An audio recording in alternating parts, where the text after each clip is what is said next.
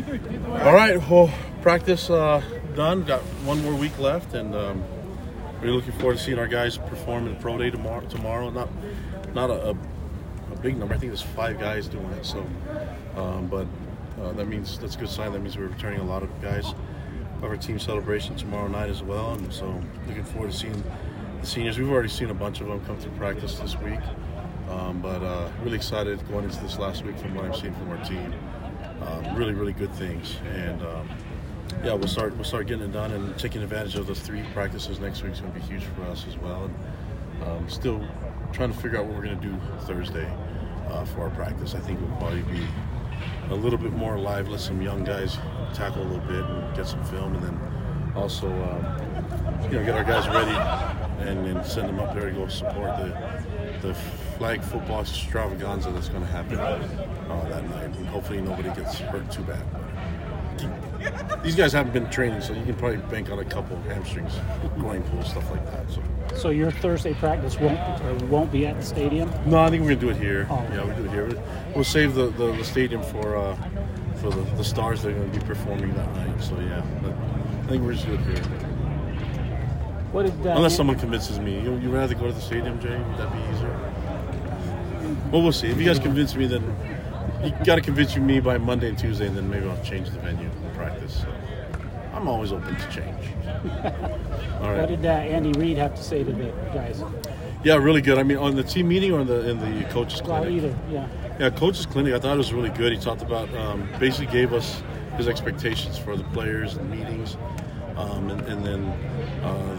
then he also switched it and went to the coaches and how what he expects from the coaching staff. I thought it was really good stuff. I thought he went into detail on a lot of different things, and then with the team, he spoke to the team, and I thought it was just really cool for the guys to hear him speak. And he kept it really short, but I thought it was really effective, just talking about the players being proud of why they're here, to avoid all distractions and to go through bringing energy to the field, and to do it without fear, and to make sure that we stay aggressive and be in attack mode. And that fits right in line with what we try to do as a team. And so hopefully our guys can take it to heart and see that it works for a Super Bowl champion, and hopefully it will work for us here at BYU. Obviously, a whole bunch of the coaches were still here after the clinic, watching practice and that kind of thing. How important are days like today, just in terms of building relationships, fostering outreach, and just kind of connecting with sort of local community coaches?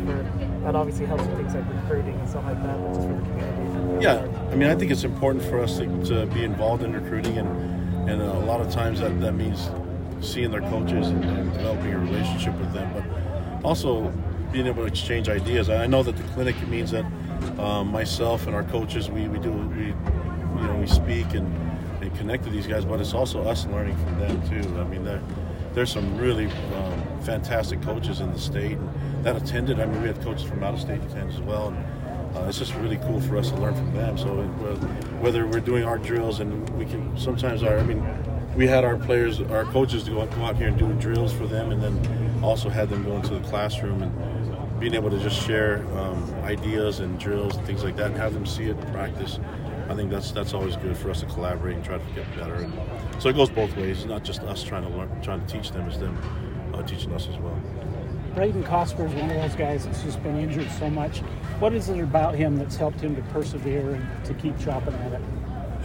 Probably because he's got some of his best friends around that are encouraging him, but he's got the strong will to play, and it sucks what happened to him last year, because I think he was really ready to do something special. And now looking at it, I mean, he's really close to the guys that are not here anymore. And I think it's just him and Down now, the original Little League basketball team. So that was with Zach and Dax and others. So I think you just got to keep him healthy. Fessy has one job, and that's keep that guy healthy going into the fall. So fall camp but it's hard to keep a guy healthy when he just goes so hard. I get nervous every time he runs routes, because he's just 100%. He doesn't have a neutral zone. It's just all pedal to the ground. So, but we'd like to see him get healthy and be able to participate in the game against South Florida. You guys announced Gabe Judy for Vanderbilt transfer yesterday. That's off the top of my head, I think that's 3 kids coming in from, they call themselves the nerd schools, the smart schools, Stanford, Cal, and now Vanderbilt.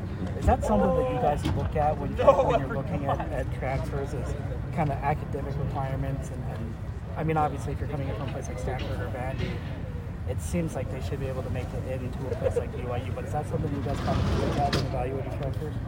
You know, I don't know if there's anything that we do purposely. I think we just, you know, when Pepe Tonawasa wanted to come here, it seemed like a good fit because he left the Naval Academy, and so I think for us it's more the fit of the individual. The transfer portal is interesting because there's so many players in the transfer portal. For us, it's to try to find the best fit for our program and also our numbers, but then also see what's best fit for them. It just worked out for us to have these young men in our program, and they're doing a great job. And academically, there's not an issue for them getting into school, so that helps. Through 4 weeks. Yeah. Oh, go ahead. I was just going to say, if they can graduate from a place like Vanderbilt in 3 years, then that's obviously not a bad thing. Yeah, and then to add stuff like Stanford and BYU on their resume doesn't hurt either. And so Vanderbilt, BYU, those are all good networks to tap into. And I'm glad they're here and they can play football, so it works out perfectly. Last question. Through 4 weeks, are you happy with staying healthy? Have you had any kind of big injuries aside from the one we know about, Logan? Yeah, Fano? the Logan Fano injury, that one was tough, and you know, the game of football is it's violent and physical, and even when you're trying to be careful, things like injuries like that, those injuries could happen.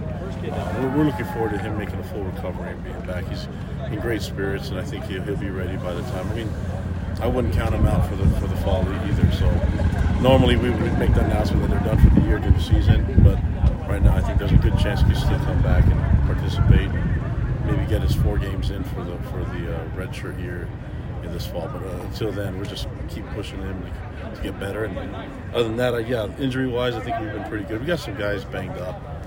That's football.